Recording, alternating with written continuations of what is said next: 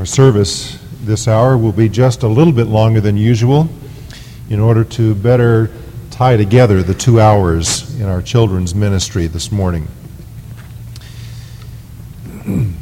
I would like to make note again of the numbers over there on the side of the wall for those who are the parents of small children.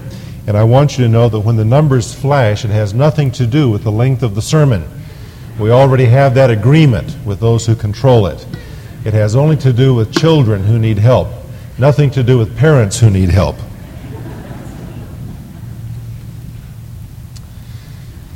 Perhaps you've asked yourself the question, how can I know that God accepts me?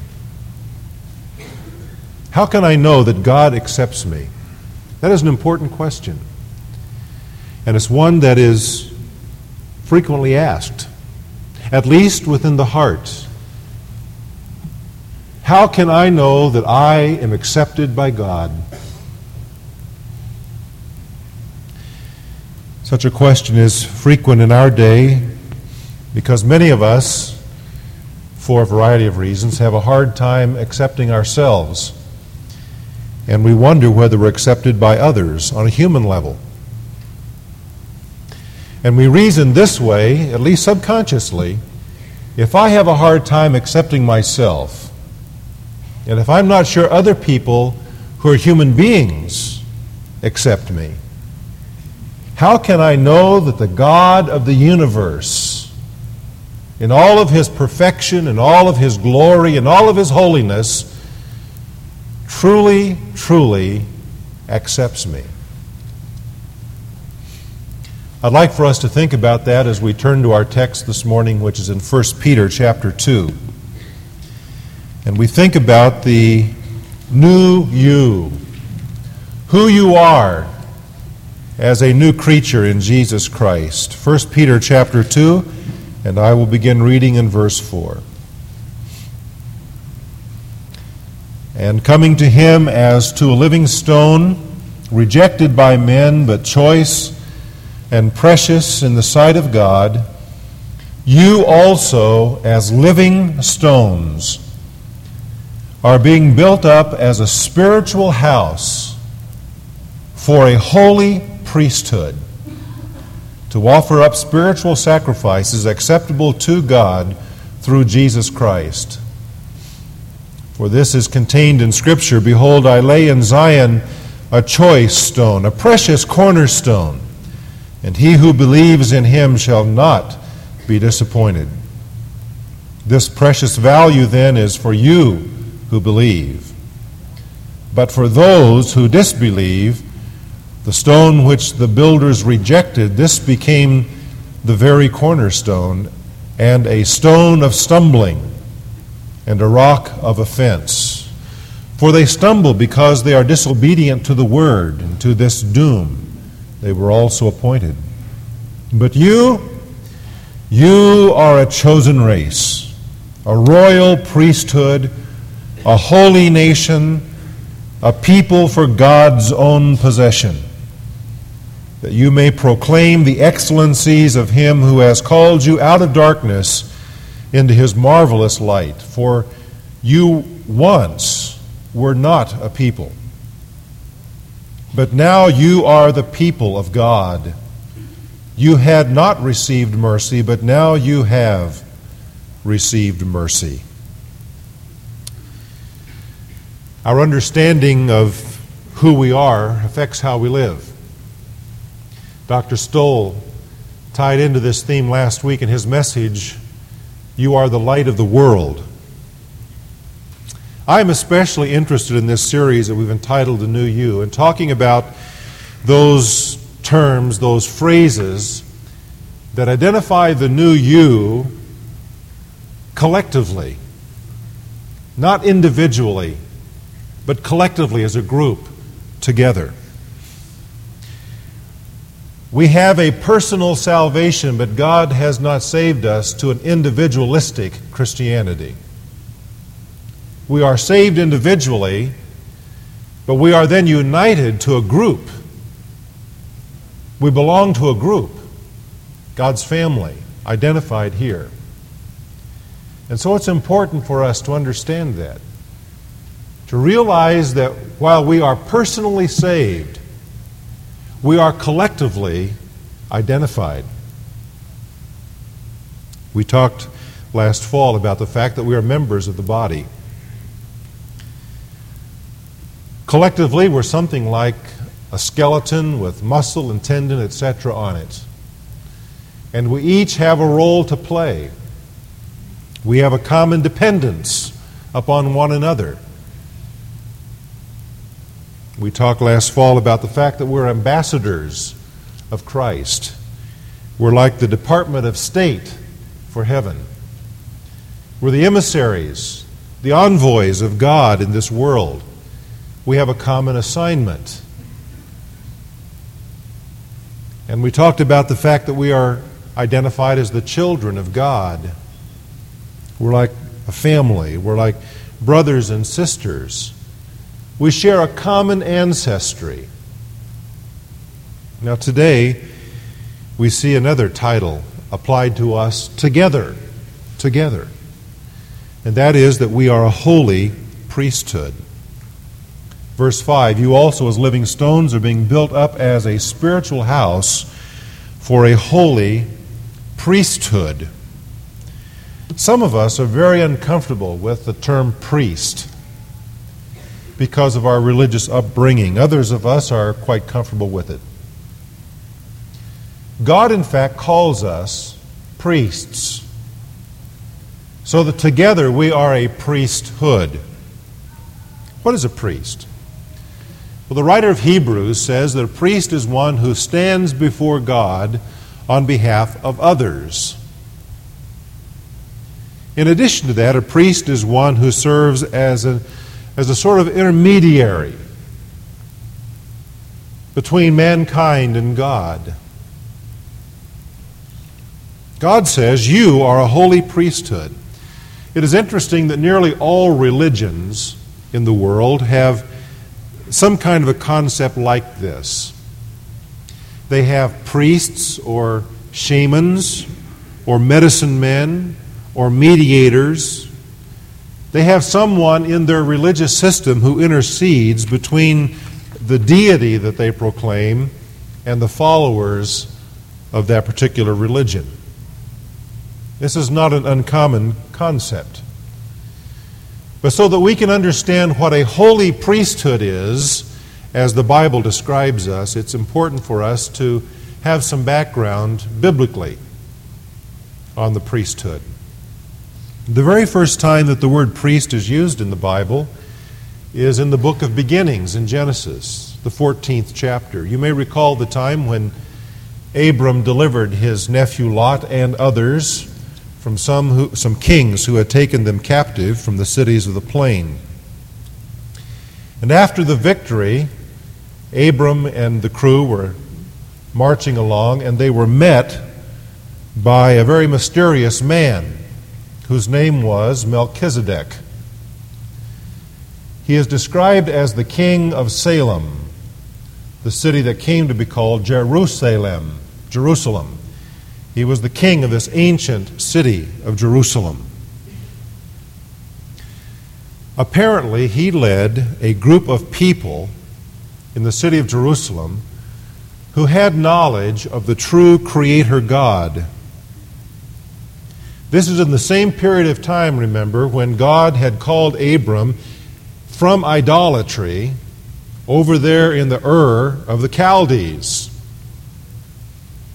Back in Jerusalem, at the same time, there was this group of people whose leader, whose king, was Melchizedek, and who knew the true God. We must assume that they received that knowledge as it was passed down to them from generation to generation, from the sons of Noah. We know absolutely nothing about Melchizedek's background. His ancestry is not revealed to us, and it is for that reason, as well as some others, that he is called a type or an Old Testament narrative picture of Jesus Christ. And those of you familiar with the book of Hebrews understand that. So that's the first time that a priest appears in the Bible. It is a true man of God.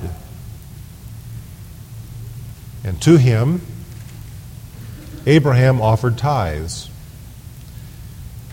And Melchizedek brought to Abram wine and bread for the strengthening of his troops.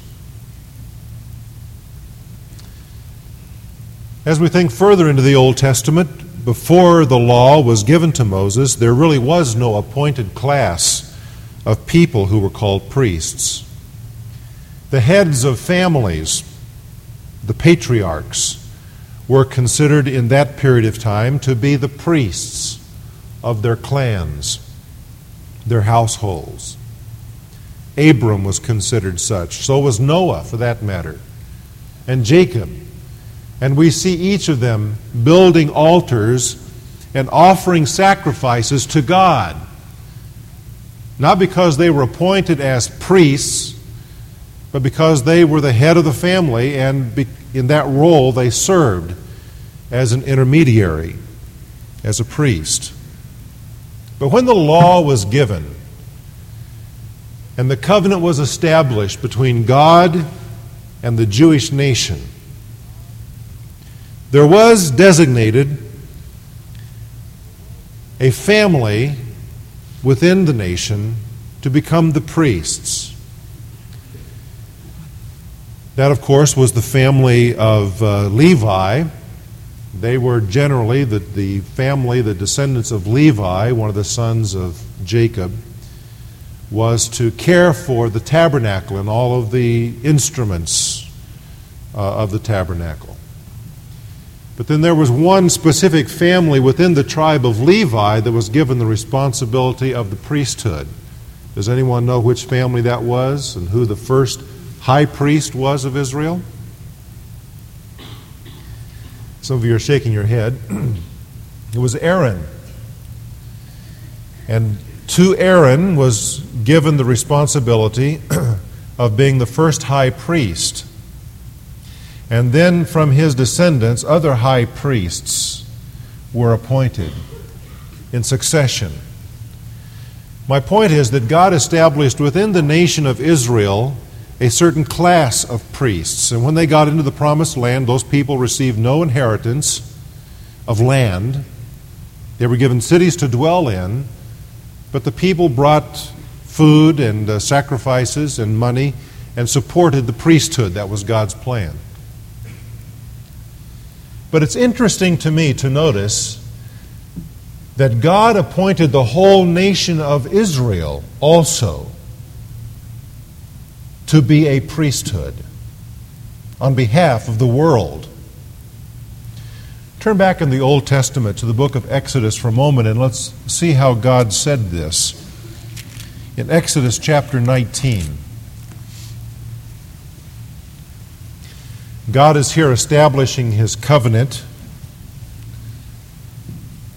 And He says in verse 5 of Exodus 19, "Now then, if you will indeed obey my voice and keep my covenant, then you shall be my own possession among all the peoples, for all the earth is mine.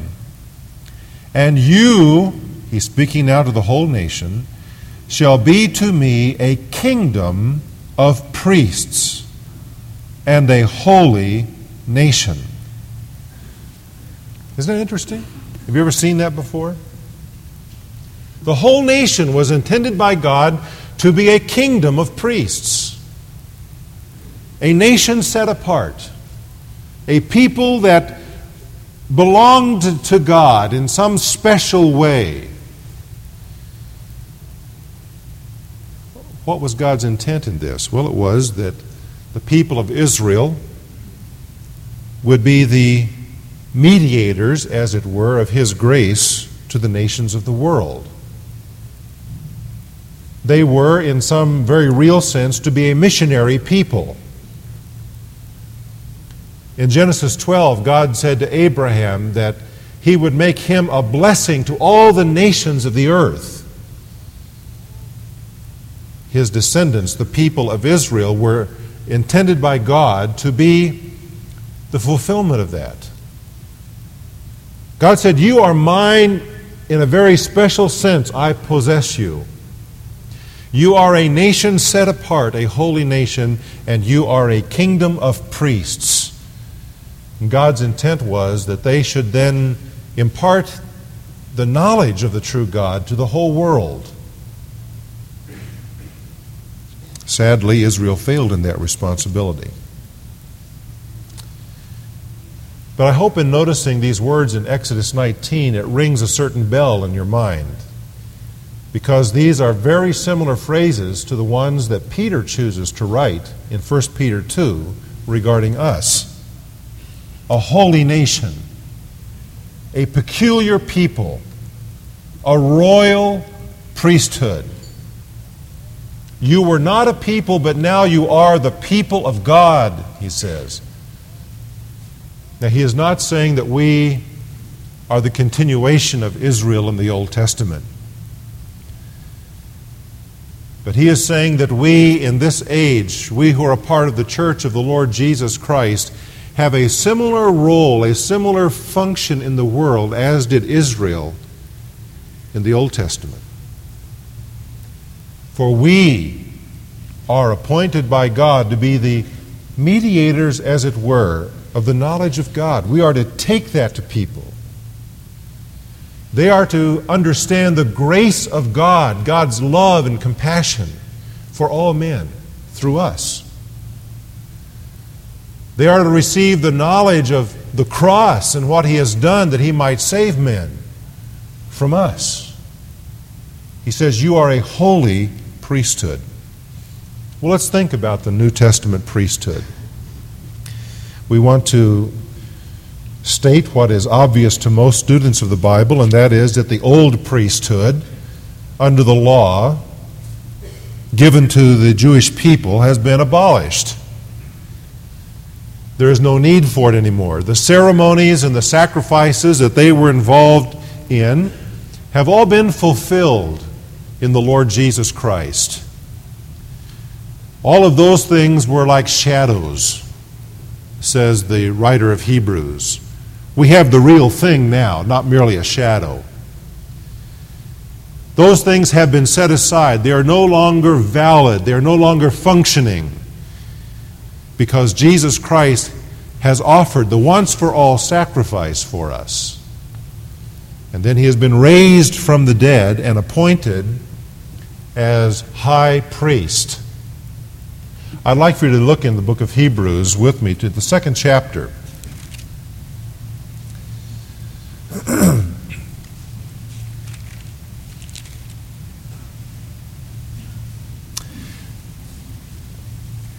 In verse 14, it reminds us that Jesus came and partook of our humanity so that he might suffer death on our behalf and render Satan powerless and deliver us from death. And then it says in verse 17, "Therefore he had to be made like his brethren," Jesus did, "in all things, that he might become a merciful and faithful high priest in things pertaining to God, to make propitiation or satisfaction for the sins of the people." Now look over in chapter 4, verse 14. "Since then we have a great high priest who has passed through the heavens, Jesus the Son of God, let us hold fast our confession. For we do not have a high priest who cannot sympathize with our weaknesses, but rather one who has been tempted in all things as we are, yet without sin. Let us therefore draw near with confidence."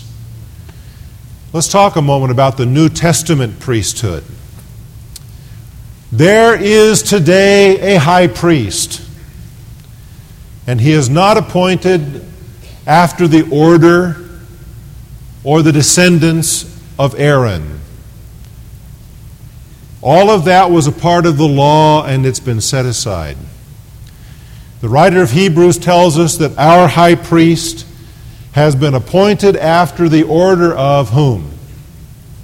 Right, Melchizedek. one who lives forever to intercede on behalf of his people. We have today a high priest. He does not function here in the world in that specific office. He does it in the true temple, the real one in heaven, in the presence of God the Father. But Peter tells us something that I think is really amazing. He says that we, and he uses the metaphor of a house being built, or we might think of a temple being built. He says Jesus is the chief cornerstone. He is the living stone, and we also, as living stones, have been added to him, to the structure. And then he says, so that we might be a holy priesthood. Here's his point. There is a high priest in heaven who intercedes on our behalf, the Lord Jesus Christ. But we, in this world, serve with him in the priesthood. We have been added to the priesthood. We are a holy priesthood, a royal priesthood. You say, well, what does all that mean? Well, it means more than we can talk about just this morning. So we're going to continue this next week. But I want you to think for just a moment about the privilege of being a priest. Let's go back to the Old Testament for a moment. To the Aaronic priesthood, the priesthood of Aaron. The people of Israel were not permitted in the area of the tabernacle. Is that right? That's true. It was a sanctified area. They encamped around it in a certain order that God prescribed, as a matter of fact. But they could not enter into the tabernacle compound itself.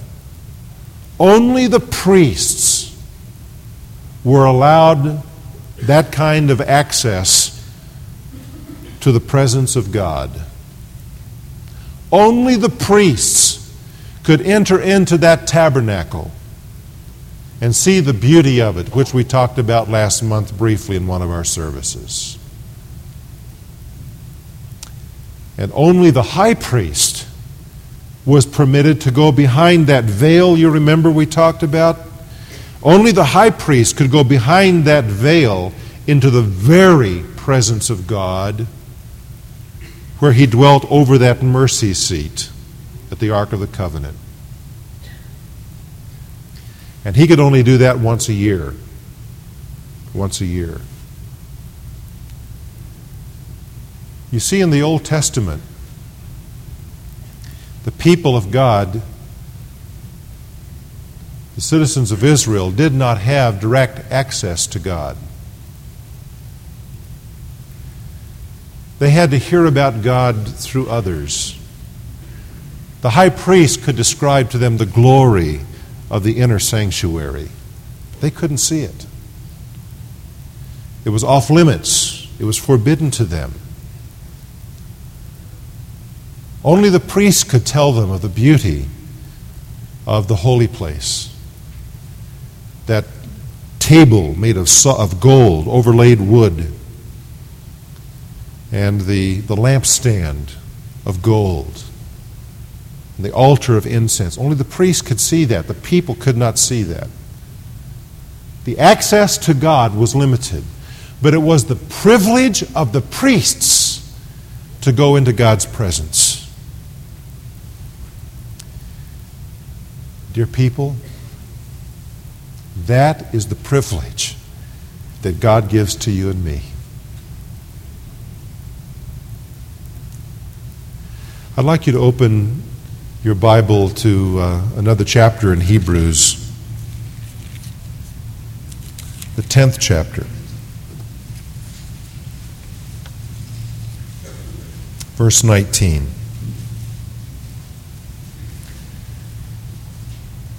Since, therefore, brethren, we have confidence to enter the holy place.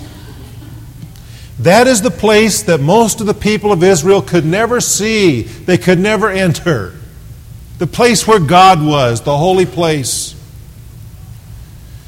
The writer of Hebrews says, "Brethren, we may enter the holy place and not merely take a peek, not just tiptoe into it, but with confidence we may come to the holy place." Why? He says, through the blood of Jesus. That sacrifice has been offered for us. He calls it a new and living way which He inaugurated for us through the veil. That is His flesh. The writer is drawing a certain parallel between that veil in the tabernacle and the body of the Lord Jesus Christ. And when he says that the veil has been torn, he's talking about the body of Jesus that was sacrificed, crucified for us.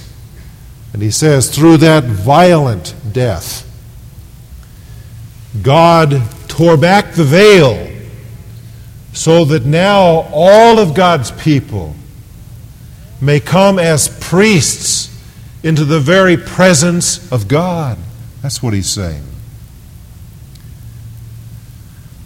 Therefore, the writer of Ephesians tells us that we have access to God. Access to God. Access is the right to enter through the introduction of someone else. It's the right to enter because someone else has paved the way for you. Let's suppose that you wanted to go down to the Super Bowl in a couple of weeks. Well, good luck if you don't have a ticket. You're not going to get in unless you have a lot of money. It's a very limited access occasion. You've got to have one of those tickets. But now let's just suppose that you entered one of these many drawings they have around for the tickets. You stop at a gas station. You fill out one of those little cards, you drop it in the box, and you get a phone call next week, and they say to you, "We're happy to inform you that your name has been drawn to win a prize. You have been given 2 tickets to the Super Bowl." You'd be pretty excited about that if you like football. Some of you might like to go out and hawk them and take the money and do something else more interesting. You say, "Well, that'll never happen to me." Well, I've only won one drawing in my life, and it was last summer in Shoreview. They have a little celebration of some sort at the Shoreview Mall. And all of the businesses there were giving away some kind of prize. So I decided, well, I'll drop my name in there. I've never won one of these things. I wasn't worried about it. I won something. It was a gift certificate to the bar at Roseville at the mall.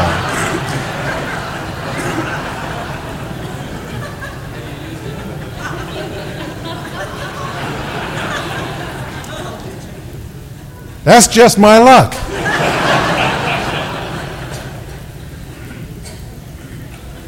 Well, fortunately, they have a restaurant there too. But let's just suppose that you got those tickets and you were able to enter into the Super Bowl. You've got to show the tickets because they give you access. My point this morning is this, that God has given us access to come right into His presence. No more are there veils. No more is there darkness and the sound of terrifying trumpets and earthquakes in the presence of God. God says, "I open the way, come." And Peter says, coming to Him, you're made like a living stone, and you're added to the living stone, the cornerstone, Jesus Christ, so that you are now a royal priesthood, and you have the privilege to come to God directly and any time. You say, well, how do we do that? Do we have to come forward in church? Do we have to go to a certain room to pray? Isn't it a marvelous thing that just by the thought of your mind, being so directed, you can enter into the presence of God and talk with Him.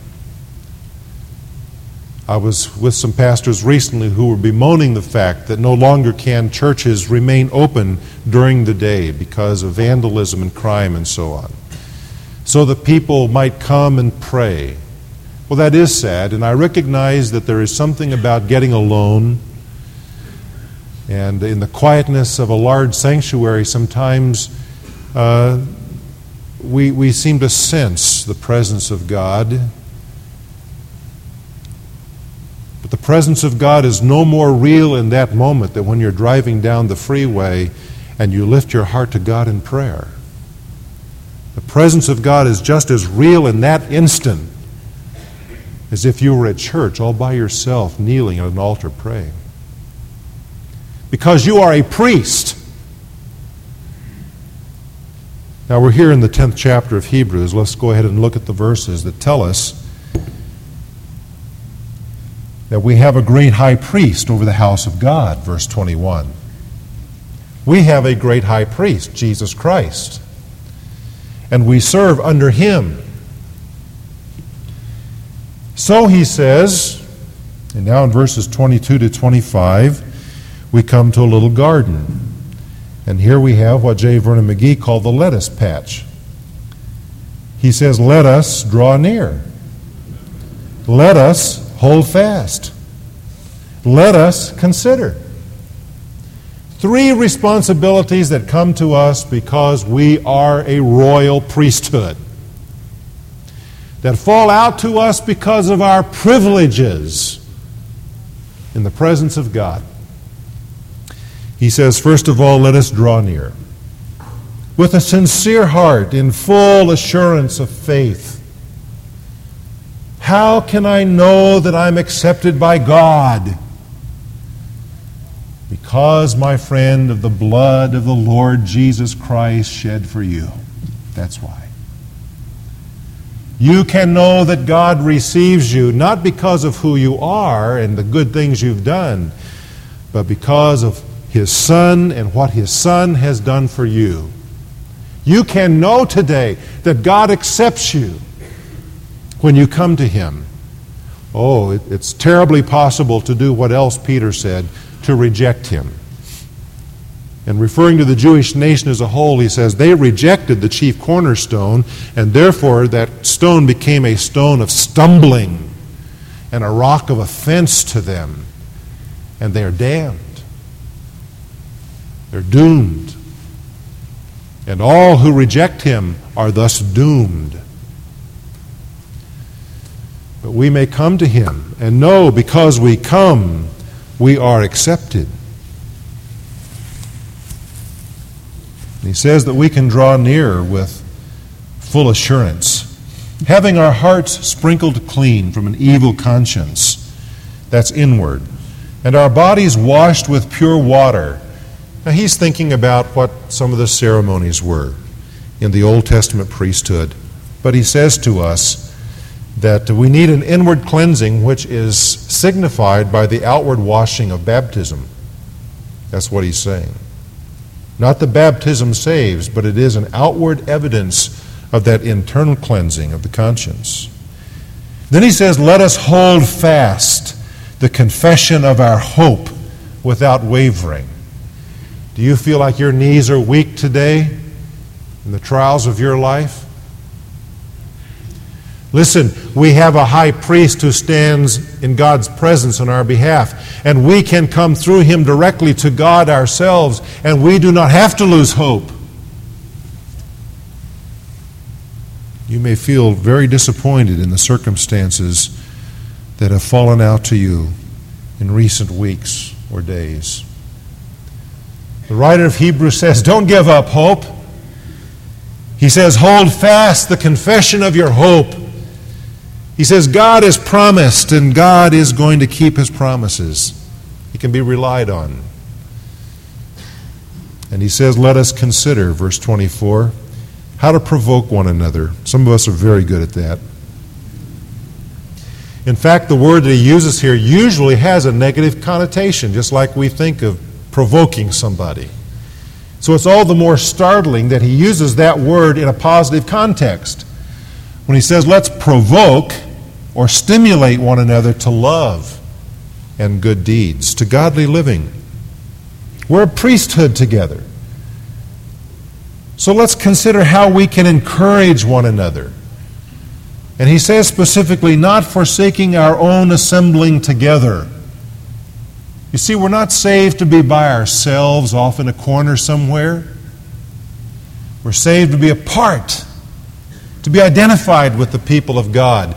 And so he says, be faithful in coming together to the assembly of God's people, encouraging one another. And he says, all the more as you see the day drawing near. What day is that? Well,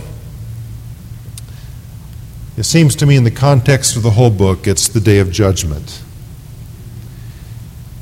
Saying there is a day coming when we are going to give account to God. And so he says, in the light of our privileges, including the fact that we can come directly to God, that we have access to Him, that we're accepted by Him, always. There are some Christians who have the idea that being accepted by God means getting on a treadmill and running as fast as you can. Have you ever been on a treadmill? How much distance did you cover? You don't go very far. You'll work yourself flat to death. I've been on one twice in my life, and there was a cardiologist in the room, and I was glad he was there. But you don't get very far in a treadmill. But some of us look at the Christian life that way. Oh, I've got to try hard, got to do it. The Christian life might be better compared to those people movers like out at the airport. You get on those things and you just move right along. You don't even have to walk. But you can walk, and when you do, there you go. Very little effort. That's really what the Christian life is like.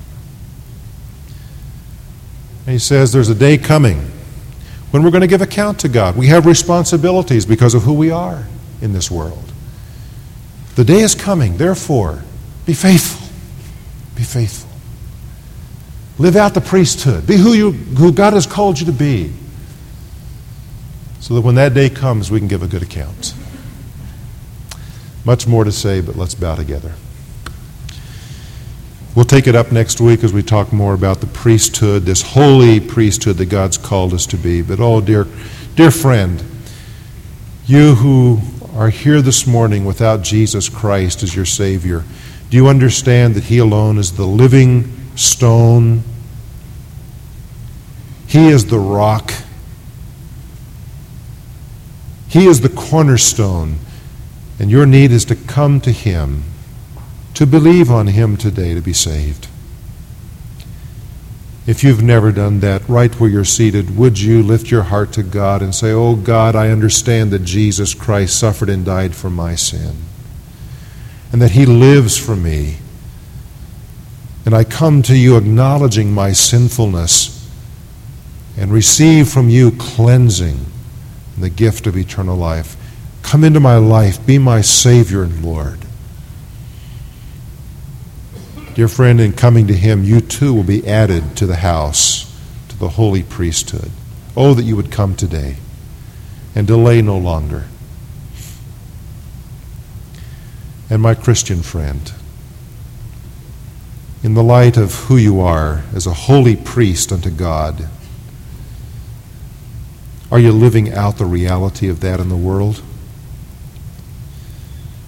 You may just be flat worn out today because you've been on the treadmill, and your need is to get off the treadmill and get on the people mover, is to let God carry you. Let God fulfill in you His desires. Cooperate with God. Don't do it yourself.